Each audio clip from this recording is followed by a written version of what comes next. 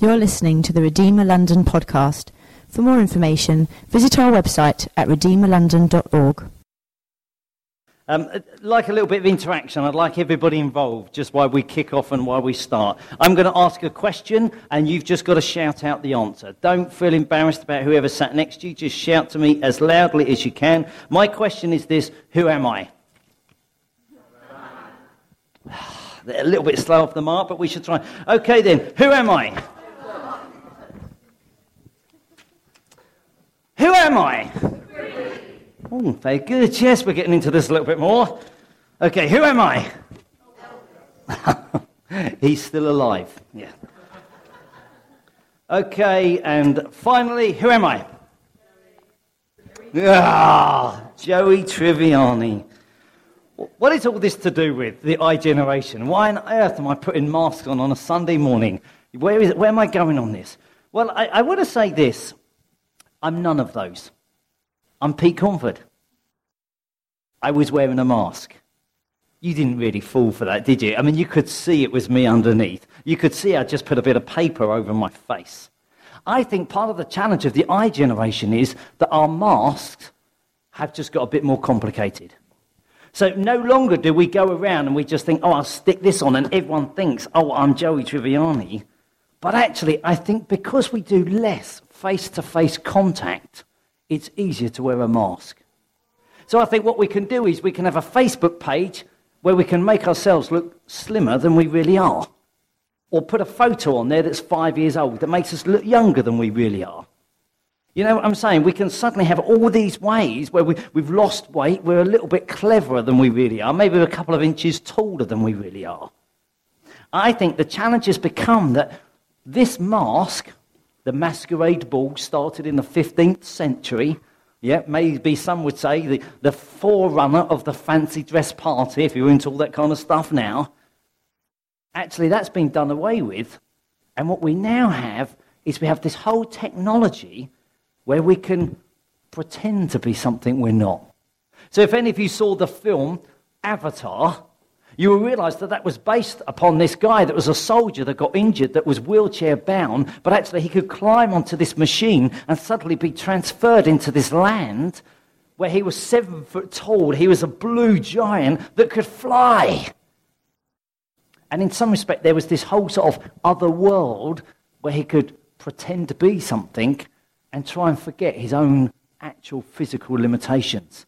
I think some of the challenges of the iGeneration that we're talking about is that we can get caught up in this whole thing of making a mask, making somewhere that we hide. When I used to post a letter, yeah, it went from me to you. We never talked about this sort of gap in between, but now we talk about this whole thing called the internet and sort of cyberspace, and it's almost like we can live in this sort of this place. Tim Challies wrote the book, The Next Story. He said this: in the cyber world, I can be popular, I can be powerful, I can be somebody, and yet I do it all at the expense of who I really am. So he was saying, well, actually, you can pretend to be all of this, but really it's a denial of who you are. You see, in the past, we connected with people geographically. You tended to work locally. People would know you. You would socialise with people locally. Whereas now we can socialise on the net, and we could be socialising with anyone around the world because we've all got those kind of similar interests. But it means that suddenly we can wear a mask so much of the time. This morning I'm going to be talking about identity. How do we really know who we are and what our identity is? John Calvin, who was a great reformist hundreds of years ago, said this: our wisdom consists almost entirely of two parts, the knowledge of God and the knowledge of ourselves. I honestly feel, and I'm going to keep going back to these because I feel it's a prophetic picture really as I was preparing. Some of us, we don't actually know anymore who we are. We've worn the mask so long, we're not even sure who the real us is. And I feel that this morning what God wants to do is he wants to help some of us take these masks off and discover what our real identity is. Augustine, one of the early church fathers, said this: "Grant, Lord, that I might know myself, that I might know thee." John Ortberg, he's an American pastor, he's written many books. He says this: "Every one of us pretends to be healthier and kinder than we really are. We all engage in what might be called depravity management."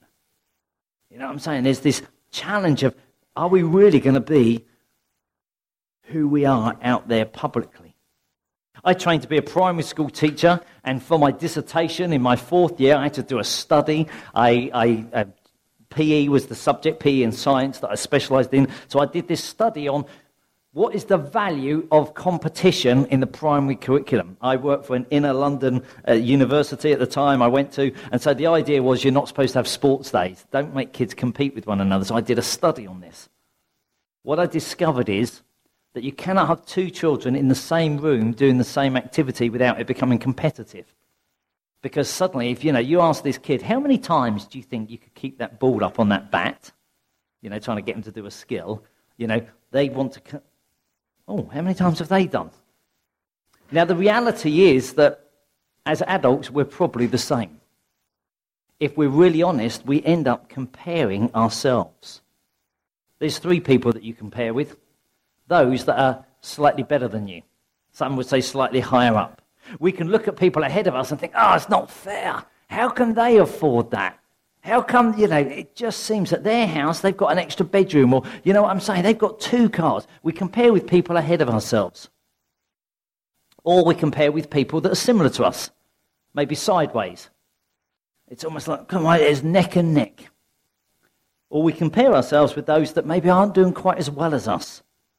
We could be looking down, so we can look up, we can look sideways, we can look down. There's danger in all of this. If we look up, we envy. If we look sideways, we become competitive. If we look down, we become arrogant. Why are we always so interested in looking out and comparing with others and not really showing the true self? I know one way to empty the church. I could ask you all to bring your passports next week, and we'd like to look at your passport photo. Let's be really frank. Most people, they hate their passport photo, don't they? You think, I've had it for a few years or something. No, golly, do I really? Oh, no. I just don't want anyone to see my passport photo. We almost like to try and hide our identity like we try and hide our passport photo. We don't want people necessarily to see the real us. Inside our self-image is the picture of who we consider ourselves to be. How do you know if you've got a good identity, a good self-image, or a bad one? Well, I would say those that have a poor self-image tend to be pessimistic on their outlook of life. They tend to lack confidence. They're extremely sensitive to the opinions of others. They're self-conscious about their appearance, their performance, or their status. They tend to view other people as competition to beat rather than friends to enjoy. They're always striving to become something or somebody.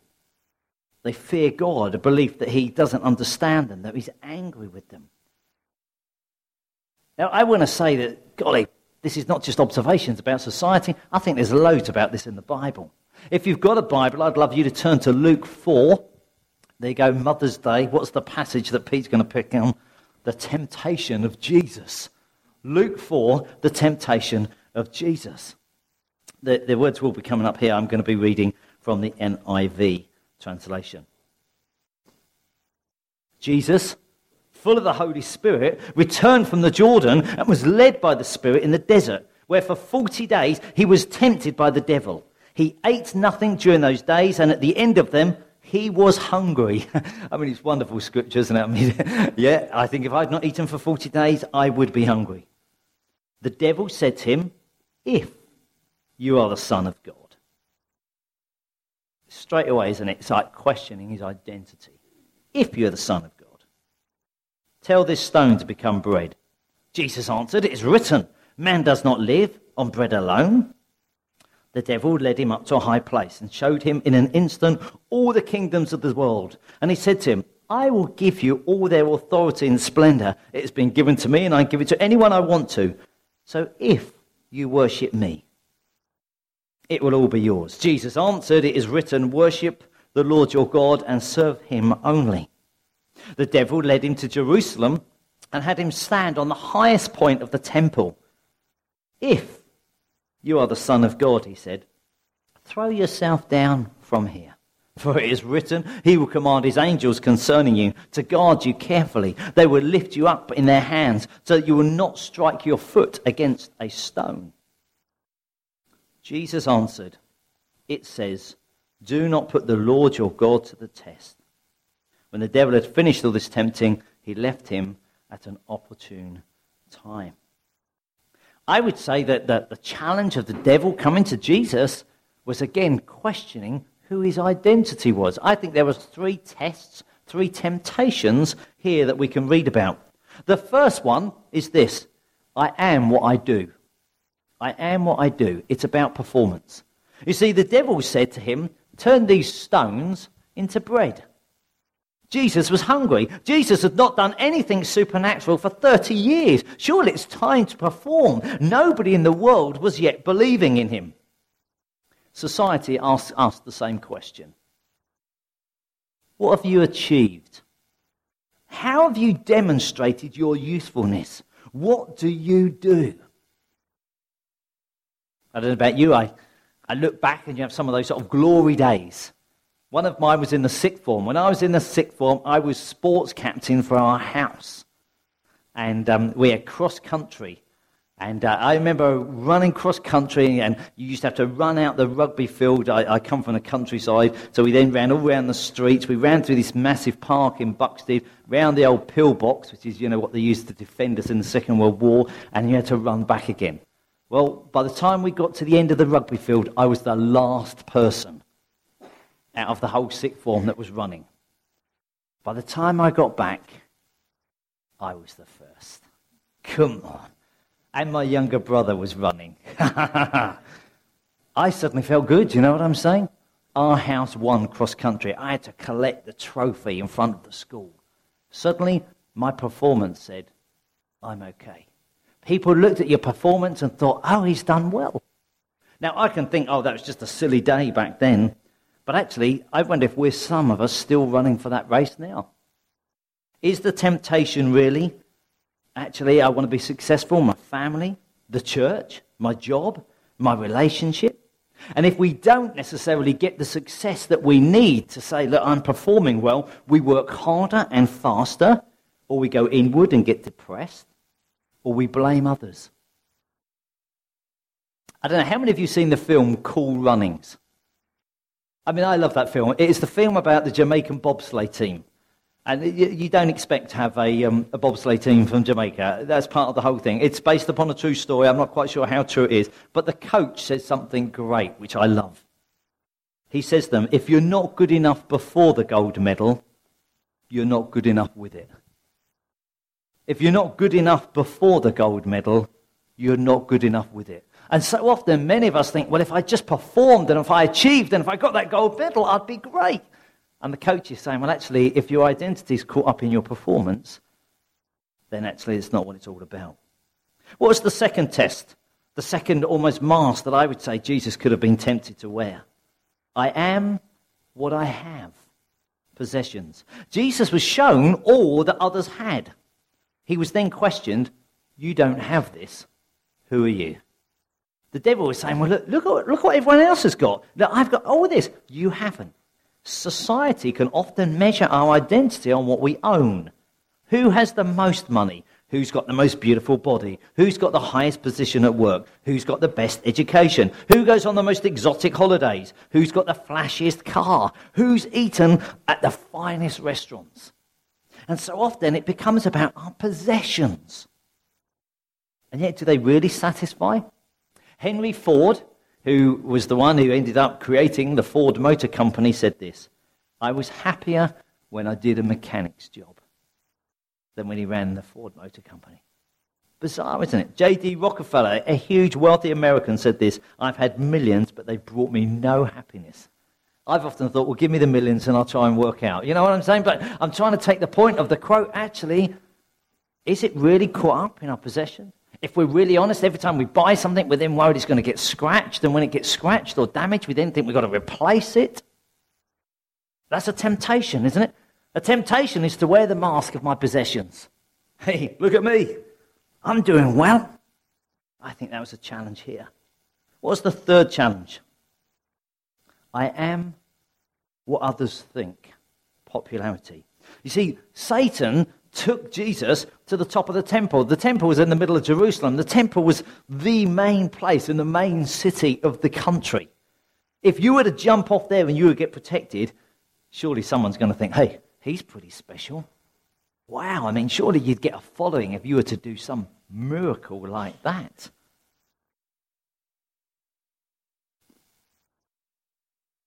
Jesus had prior to this been invisible to the world, and now he could suddenly become popular. I think I think back to my school. I don't know why I've gone so many school examples this morning. When I was at primary school, my nickname by the teachers, not by my classmates, was actually class clown. I feel I was just misunderstood at the time. You know what I'm saying? Nowadays we'd probably label it that he had ADH or something like that. But at the time they didn't understand it and they just nicknamed me class clown. I remember I used to have to stand in the corner. You don't get away doing this now. And I used to have to put my hands on my head because, misbehaving. And whilst the teacher was doing something, I used to fiddle with my trousers and make them all move. And then the class would laugh. And then, I'd stand. And it was almost like if I could make them laugh, I'd get away with it. It's almost, if I could be popular, then surely that was the mask that I'd like to wear. I wonder how many of us think, oh, that's just for teenagers. But in truth, that's a mask that we wear. Actually, the way we behave is because of what friends or family might think. It's what colleagues might notice. Or, if we're really honest, and I hate to admit it, it's even what strangers think about us. Sometimes I think, golly, you're walking down a town, you think, oh, you've got to behave in a certain way because I don't want anyone to think I'm odd. I don't even know anyone anyway. I could do whatever I fancy. But no, I don't want to do that because some stranger might think I'm odd. You know what I'm saying? I can wear this mask. I can remain trapped, living concerned about what other people think. How do I look? How am I doing? How important am I? Now, I know, and I want to be really honest here, I'm talking about the iGeneration. And we've been doing this series on that and the whole thing of technology. And I do think technology has made it worse. I would like to say that I think this problem is as old as Adam. Cha-ching. So we'll go right back to Genesis. I don't think this is a new issue. If you've got a Bible there, you could look in Genesis 3, verse 1 to 5. It says, the serpent was more crafty than any of the wild animals the Lord had made. He said to the woman, did God really say, you must not eat from the tree in the garden? The woman said to the serpent, we may eat from the trees in the garden, but God did say you must not eat from the tree that is in the middle of the garden, and you must not touch it or you will die. You will certainly not die, the serpent said to the woman, for God knows that when you eat it, your eyes will be open and you will be like God, knowing good and evil. Yeah, I believe that we were made... Adam and Eve were made, created by God, that life was perfect. The Bible tells us they were naked, they knew no shame, there was no guilt. They were able to walk with God, everything they needed was in the garden, no sweat. That's what it was all about.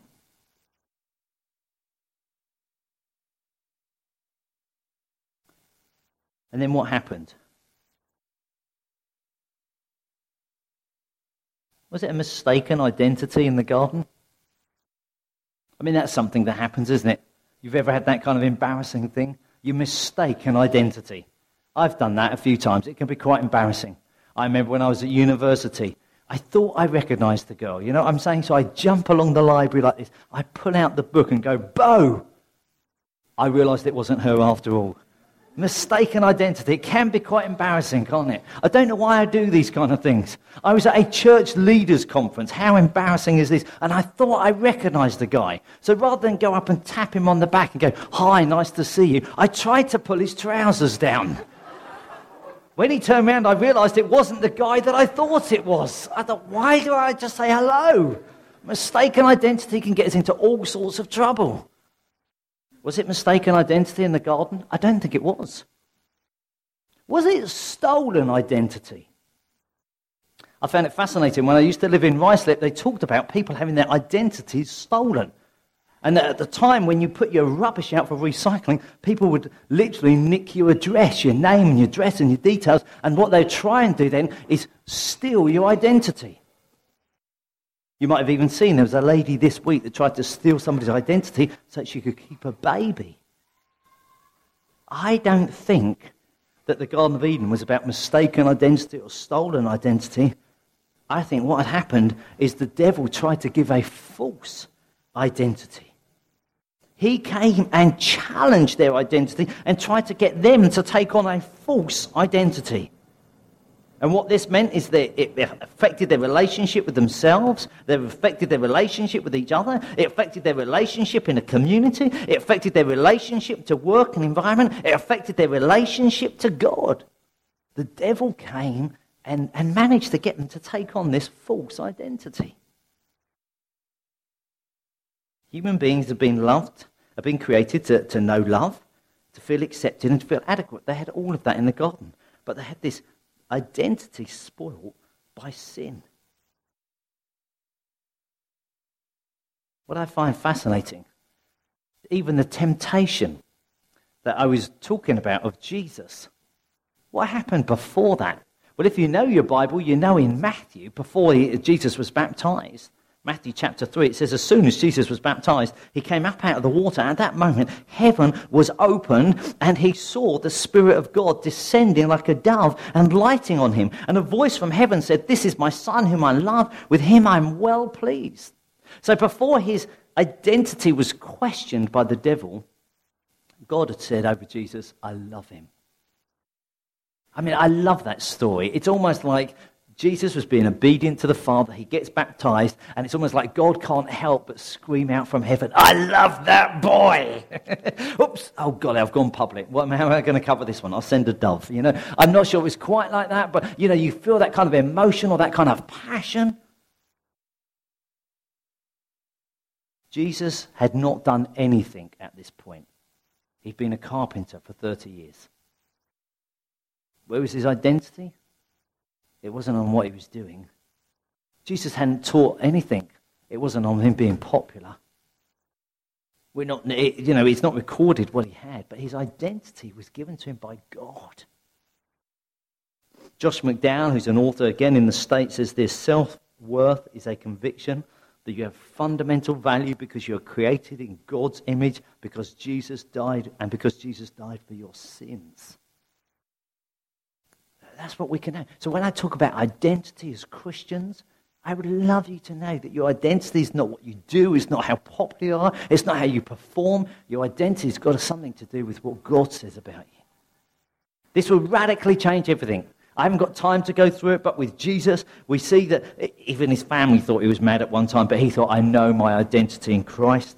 We know that his hometown wanted to chuck him off a cliff. That doesn't sound like they thought he had a great identity, but he knew that he was called by God. His own disciples wanted him to become this political saviour. Kill the Romans, set us free. But he knew his identity in God, so he didn't even get bombarded by his disciples. The religious leaders thought he was a disruption. Jesus was secure in his identity. And so, nice Christian package this morning. I'd like to give you some tips on how you can be secure in yours. Go on then, Pete, fire them away. I'm not putting them up here because I don't want you to write them down, so I'm going to say them very quickly. You have to listen very carefully. How do you improve your self-image? Don't label yourself negatively. Why do people do that? Always say negative things about themselves. Well, I could say that's not a good thing to do. When you fall, admit it, confess it to God and get it dealt with. Don't let it hang around in your life. Don't compare yourself with others. Focus on God's grace, not on your negative things. Associate with friends who are positive and encourage you. Learn to laugh. Don't take yourself so seriously. Have expectations of others that are realistic. Do what is right and pleasing with God. And you said, Pete, you went too fast. I couldn't write it down. That's why I went fast. Because John Ortberg says this. Listen very carefully. Self-improvement is no more God's plan than self-salvation. And I don't want to come here this morning and say, this is how I could help you improve yourself. It's not about you improving your identity, because it's not about you saving yourself. If you thought you had to save yourself, it's not self-saving. We know The Bible says, doesn't it, that we were created to have a relationship with God. We're created to know him. But the Bible calls it sin, meant there was a fall, there was a gap, there was a separation. We could do nothing about that. And so it says that actually Jesus Christ came and paid the price in our place. He died on the cross for the things we've done wrong, to redeem us. Why? So that we can then be restored to God. We cannot save ourselves. The Bible is not about self-salvation. So then I would like to challenge you this. Is the Bible then about self-improvement? I don't think so. So when we come to identity, identity is not about me taking away one mask and giving you another. That is not what the church is about. That's not what Christian life is about. It's not, oh, swap masks. Yeah, I don't like the ears on that one either. This one's much brighter, much more your colour. I see you as a bit of a summer. It's not about that at all. The church is not about that. When you become a Christian, you are in Christ. You're a totally changed person. You see, the danger is that we just think, give me another mask. Christianity is another mask. It's not another mask at all. Christianity is understanding that there was nothing we could do, that he died in our place, and that we are now in Christ. I think Paul uses that phrase over 40 times in the New Testament. You are in Christ. You are in Christ. I have a postcard here. Some of you will recognize it. I'll talk a little bit about that in a moment. All these verses about in Christ. And I know that I've got some here. In Christ, you are significant. And I would love to have meditated on every verse. And in which case, this sermon would have lasted about 3 days. I read a book this week by Brennan Manning. I don't know if you've heard of him, The Ragamuffin Gospel. Absolutely fantastic. He says that often... it was Tim Keller's. There you go, dropped in. I read 2 books this week.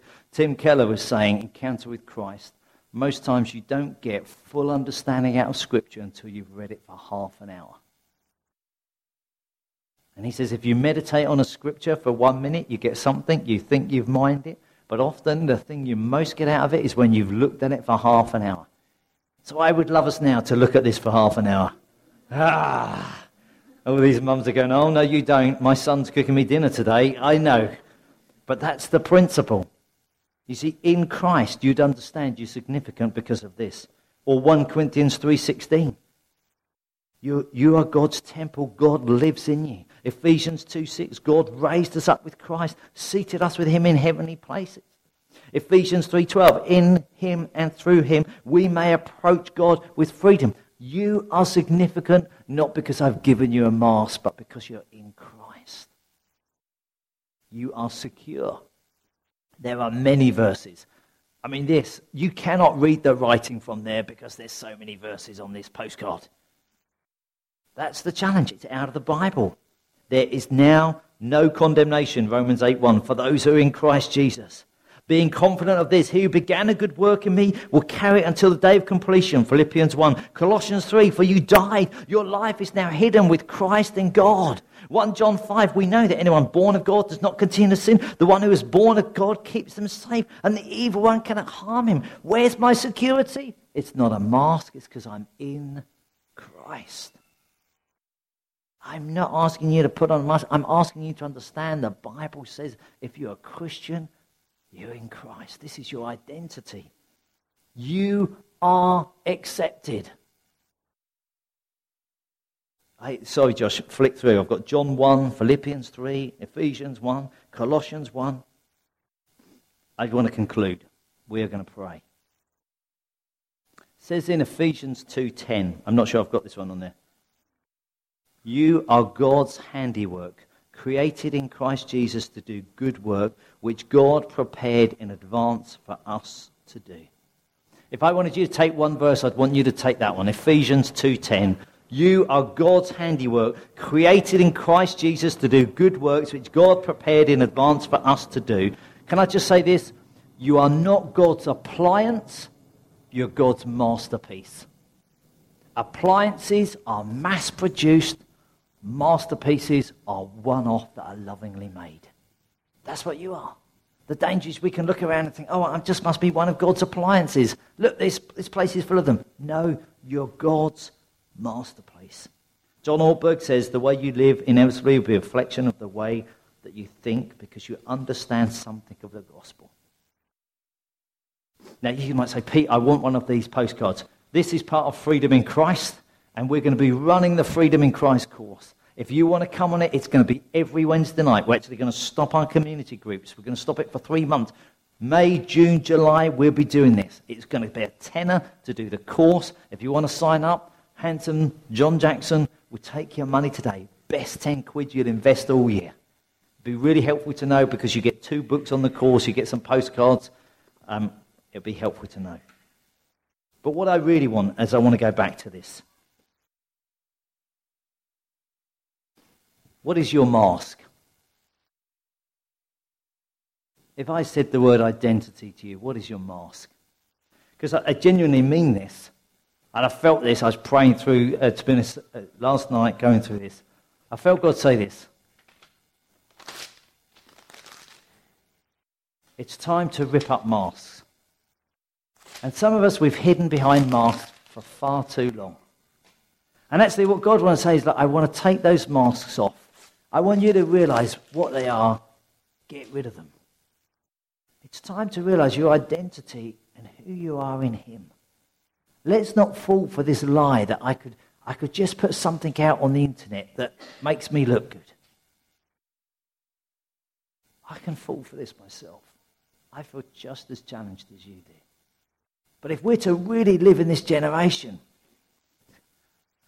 I don't want to hurt Elvis. I mean, he's a fan of mine. No, I'm a fan of his. The mask has got to go. The mask has got to go. If you're really honest, how many of us think, Pete, I've probably hidden behind a mask?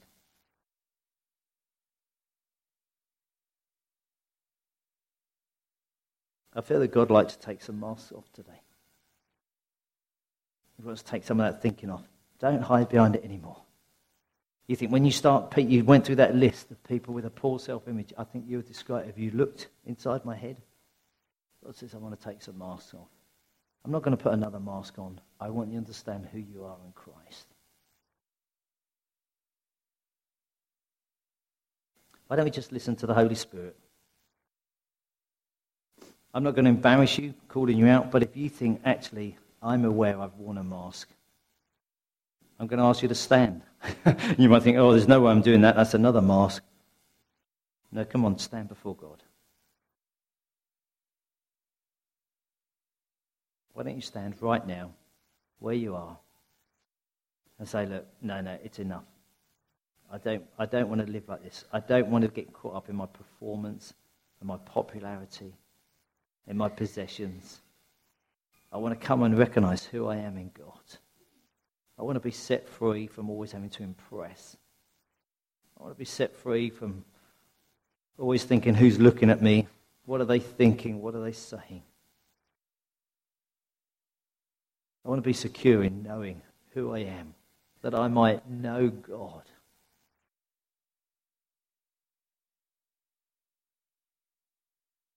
Father, I pray for everyone who stood. Father, we want to stand alongside them. Oh God, we're not judging them, we're loving them. God, we pray this would be a day of setting free. Lord, in the prayer meeting, people didn't know what I was speaking about, but someone literally prayed over it. This will be a day of setting people free. And so, Father, I ask for that right now. I pray that you rip the mask up so that they can't put it back on. I pray they think, oh, it's gone for good. Even publicly standing, think, right, it's gone, it's changed. I pray they'll understand right in their heart who they are in Jesus Christ. We want to bless them now. In Jesus' name.